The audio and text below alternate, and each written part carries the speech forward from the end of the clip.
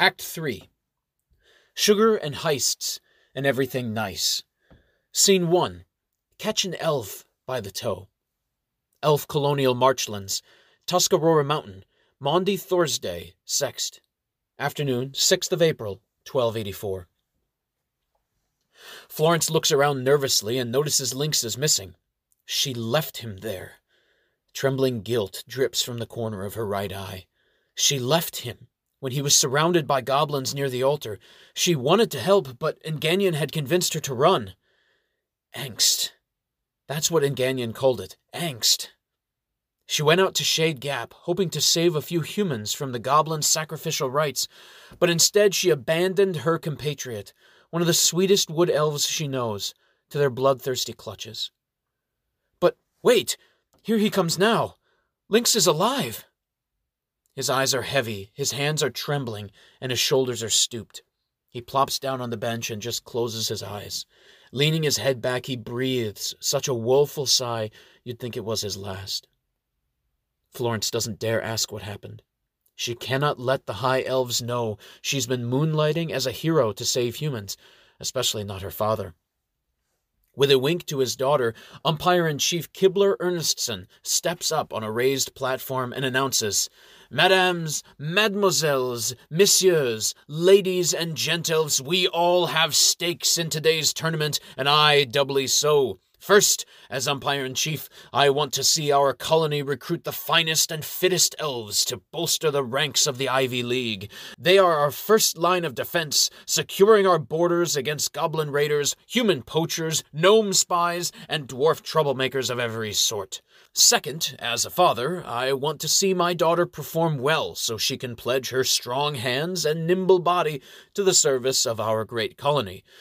Some of you, no doubt most of you, are feeling put off by the conflict of interest. In years past, an unofficial tradition has developed whereby the umpire's immediate family has had to sit out these tournaments to prevent their family ties from bringing an unfair advantage. Even with this precautionary measure in place, many elves still criticize these recruitment tournaments because they feel the judges lean partially toward those who are politically well-connected rather than those who are the most qualified. To rectify this imbalance, I am offering to pay for a scholarship, out of my own personal funds, for a commission as a junior officer in the Ivy League to any elf or elve who comes up as the second-place winner if my daughter takes first place. This way, she will not be depriving anyone of a well-deserved scholarship." The news startles the crowd, and excited murmurs ripple throughout Thor's base. The dean of the Ivy League himself, Dean Halvard Princeton of Clan Sanford, replaces Umpire Kibler on the stage and announces in a loud voice, "The rules for this tournament will be the same as always. The first elf to make it to the highest point of the Tews tree shall win a free commission as a junior officer in the Ivy League. Earlier today I expressed my concern about the unprecedented participation of Mademoiselle Florence Kibler's daughter in this tournament, but our Assembly of Junior Officers feels the Umpire-in-Chief's offer to pay for the commission of his daughter's runner-up is a fair way to compensate. Before we begin, a warning. The Ivy League is not for the faint-hearted, but it is not for the rash or reckless either. It requires self-control and good judgment. Any elf or elve who directly or indirectly causes a fellow contestant to suffer permanent injury or death will be barred from the Ivy League, with no possibility for appeal, on top of the usual civil and criminal penalties. And now, contestants, take your places." They all circle around Tews tree. It is the only one of the 7 sacred trees supporting Thor's base with low-lying branches that can be reached from the platform. The rules are simple. Get to the top first. The sport resembles a special mix between gymnastics and martial arts because the competitors punch, kick, knee, and elbow each other while climbing, a vertically ascending wrestling match with a touch of acrobatics. Contestants ready? 3, 2, 1, go! Florence, Lynx, and Screech, a small but tenacious high elf from Clan Antmayone, scramble to the west side of the tree where the branches are spaced farthest apart, making the climb more difficult but giving their ascent less chance of getting stymied by a fistfight. On the east side, Where the branches interweave like a tidy set of monkey bars, the main pack of elves clusters up for an easier climb but with more violence in the fray. Only a few yards up from the starting block, the pushing, shoving, grabbing, elbowing, and scuffles get desperate and ruthless. On the west side, Screech takes the lead quickly. She is only an inch over 4 feet in height, but she has unusually large hands and feet. She climbs quickly and without thinking. Florence and Lynx follow close behind. Despite his fatigue after having saved the humans from the goblin ritual, Lynx seems to be powered by some unearthly rage and strains his way up, neck and neck with Screech. His ferocity draws too much attention as a fist comes slamming across his face. He hears his nose crack and slips down a branch. The elf who punched him is a reject from the East Side scuffle and retreats from the tournament altogether to avoid retaliation. But Lynx has no time to waste on revenge. He quickly wipes his nose with his left sleeve. Luckily, only snot. No blood, no foul. With Lynx out of the way for the moment, Florence races past him, hot on the heels of Screech. Umpire Kibler's generous offer has had the side effect of keeping the most dangerous roughhousing away from her, since she poses no threat by winning. When Screech reaches a branch that dead ends, Florence realizes she has made a terrible mistake. Like a flying squirrel, Screech leaps off the branch to another that hangs quite a way off, covering a distance Florence can't jump across safely. Reluctantly, Florence backtracks and loses second place. Although the east side is a much quicker climb, the scuffle has taken a steep toll in attrition among the competitors. In overall first is Dyer. Although both his parents are wood elves, his physique is bulky and dark-haired, suggesting some dwarf ancestry. He is by nature a friendly sort of chap, but having grown up constantly picked on, slow with words, and gifted with exceptional physical strength, Dyer has learned to use his fists to settle arguments. As they climb higher, those on the east side are forced by the arrangement of branches to move west. When Screech's eyes meet Dyer's, she desperately surges upwards, hoping to outpace him. Unfortunately for her, the easy climb on the east side has given Dyer too much of a lead to be easily outmaneuvered. He knows she is the quicker climber, and that his only chance of staying in first place is with brute force. Seeing him close in on her, Screech leaps away to a far-off branch that will put safe distance between them, but Dyer snatches Screech's ankle in mid-flight. Had Screech just let him pass, she might have outpaced him on the final sprint upward. She does not think. Being grabbed at the ankle triggers a vicious defense mechanism in her muscle memory, and Screech struggles so hard to break free that she falls. Fearing for her safety, Dyer holds onto her ankle. He lets her dangle upside down until she finally calms down. Had he just let her free fall, he might have stayed in first place, but his chivalrous act in making sure she stayed safe gives Florence and Lynx the chance to catch up to him. Realizing he has lost his chance, Dyer bottlenecks the route up and allows Lynx past. "Go, Lynx! I'll hold them off! At least one of us wood elves has to win!" In a heartbeat, the race has narrowed down to Florence and Lynx, with Lynx in the lead thanks to Dyer's cooperation. Now the wild animal in Florence comes out. If Lynx wins, she loses everything, the race and her reputation as a warrior, and no one will vote for an elf who does not know how to put up a good fight. In the heat of the moment, Florence pulls out her silver dagger, the same one Ingannion recovered from the gobliness, and pins Lynx's left boot to the tree. Technically an illegal move, the adjudicators below pretend not to notice. Lynx has the clarity of mind to realize there is no point in fighting with her or blaming the adjudicators. He can still win second place. Quickly, he kicks his boot off and veers onto a divergent branch to avoid further conflicts. With the route ahead of her cleared away, Florence shimmies up the homestretch branch, the one that is painted red and has a small knife gash notched into it. Every Ivy League champion climber in the past 20 years has considered that marker the top notch. With 5 feet left before Florence's victory, Lynx swings his legs out and uses the springiness of the divergent branch to pole vault himself up to a nearby branch that leads almost as high as Florence's top-notch branch. Although he is close enough to leap onto Florence's branch and wrestle her for first place, Lynx instead wraps his arms around the tip of his branch and twists his whole body until his legs stick straight up into the air like a defiant flagpole. Immediately afterward, Florence reaches up and taps the top notch. The victory horn blows. Lynx swings himself around and looks at Florence. She looks at him and realizes that by making himself a living elf flagpole, he technically reached the highest point above Tew's tree first.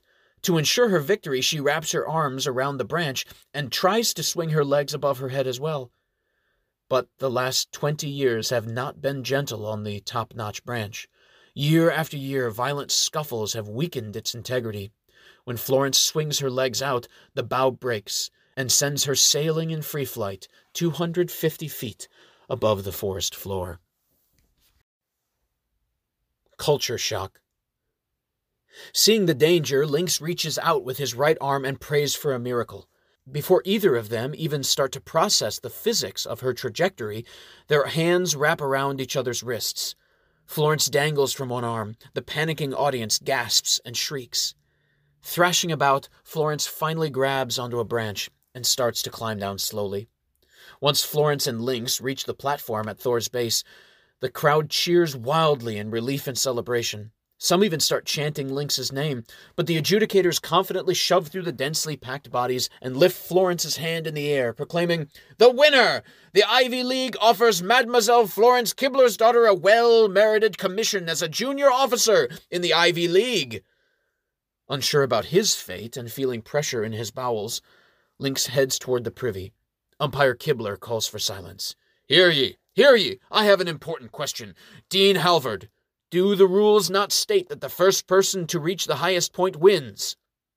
"A feat your daughter accomplished admirably," Kibler boldly says. "It seems to me that Mr. Lynx Cougarson reached the highest point first." Barely able to believe his keen ears, Lynx freezes when he realizes he is peeing in his pants. Dean Halvard is not happy. "You can't be serious. If you allow him to get away with that stunt, then it will set a precedent. Winners will have to stick their feet in the air from now on." Umpire Kibler folds his arms smugly as he speaks. "A good skill to have for a tree climber, wouldn't you say, Monsieur Dean? Young Mr. Lynx reached the highest point first, performed an incredibly acrobatic stunt, and single-handedly saved my daughter's life, yet you did not hesitate to disqualify him." Florence is shocked out of her wits upon hearing her father trying to rob her of her victory. He's sapping the political momentum that such a prestigious win would give her campaign. She hears the dean insist, "Young Mr. Lynx has abandoned our company and has thus disqualified himself." "Well, not at all. He's right over there." Several hundred elves turn and stare at Lynx. The front of his pants are all wet. He sheepishly lifts his left hand and wiggles his fingers at them. Anyone who saw him leave with what appeared to be frustration and bitterness written all over his face would have assumed he was a sore loser when, in fact, finding a restroom was his most pressing concern. Sparing Lynx from the unflattering spotlight, Umpire Kibler then announces, "True to my word, I shall pay for Mr. Lynx Cougarson of Clan Hyrule to be commissioned as a junior officer in the Ivy League, in hopes that he will bring to the prestigious military unit entrusted with the defense of our borders a new level of excellence." The wood elves go crazy, recklessly stomping up and down, whistling, squealing, cheering, whooping, and slapping each other on the back. None can remember the last time a wood elf won a commission in a major military league. At that moment, Florence realizes that her father just won over all the wood elves to her side. Xena's wood elf ancestry won't win voters now.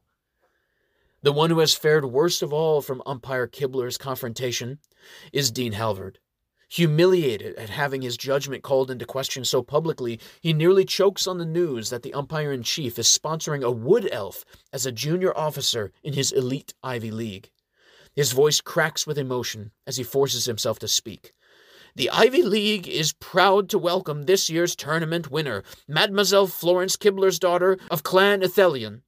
The Ivy League has been the great guardian of our colony along its borders. Never have we been defeated, because the Ivy League only admits the best and brightest elves. We have detected the echoes of the subtlest burglar gnome's footsteps and heard the breath of dwarves from far enough to shoot them in the dark. We have felt the shadows of the Magog goblins fall on—" The dean's voice trails off as a heavily bound goblin is led into Thor's base by Longhouse humans.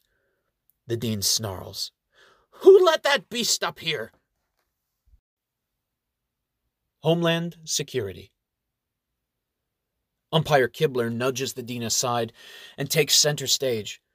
With more thespian artistry than sincerity of feeling, he announces sadly, "It is with deep regret that I announce a report from my security staff only moments ago.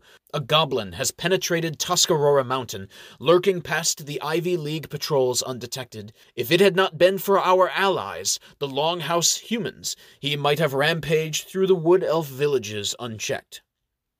The Longhouse human war chief tugs on a hemp rope tied to the hulking green goblin's neck, taking him through the dense crowd of elves toward the stage.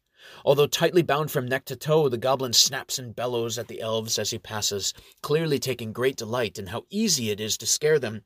Florence and Lynx recognize him as the son of the goblin war chief performing those human sacrifices.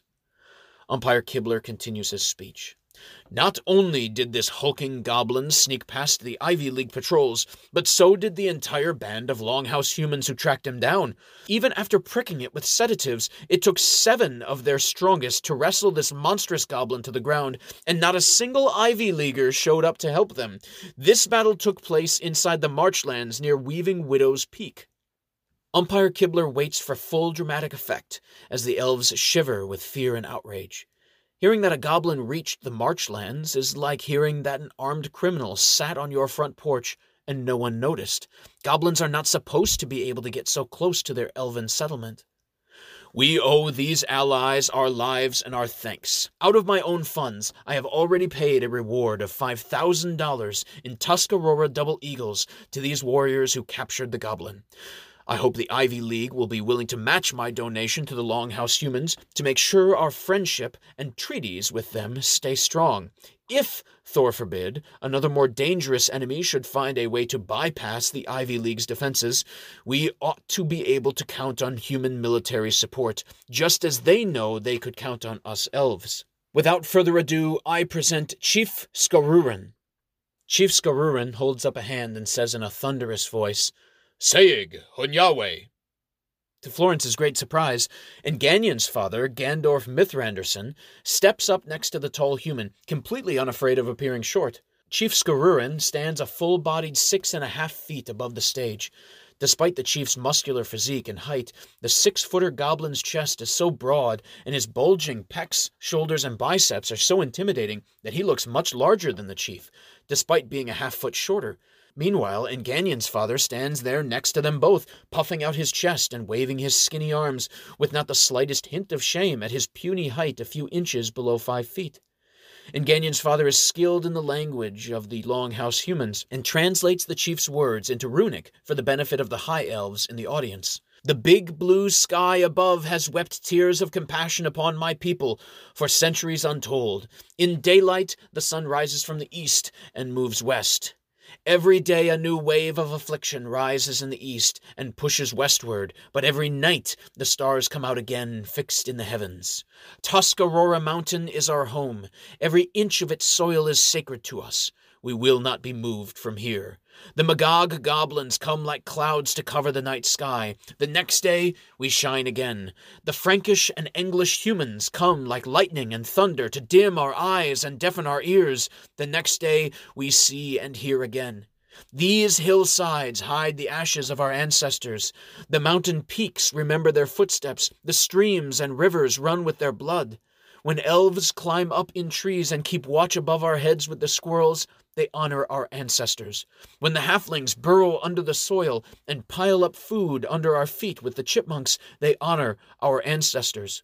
When the dwarves tunnel deep into the mountains, finding the waters whose springs give us cool drink, they honor our ancestors. The spirits of the generations past and the Great Spirit who speaks to us in dreams protect us all.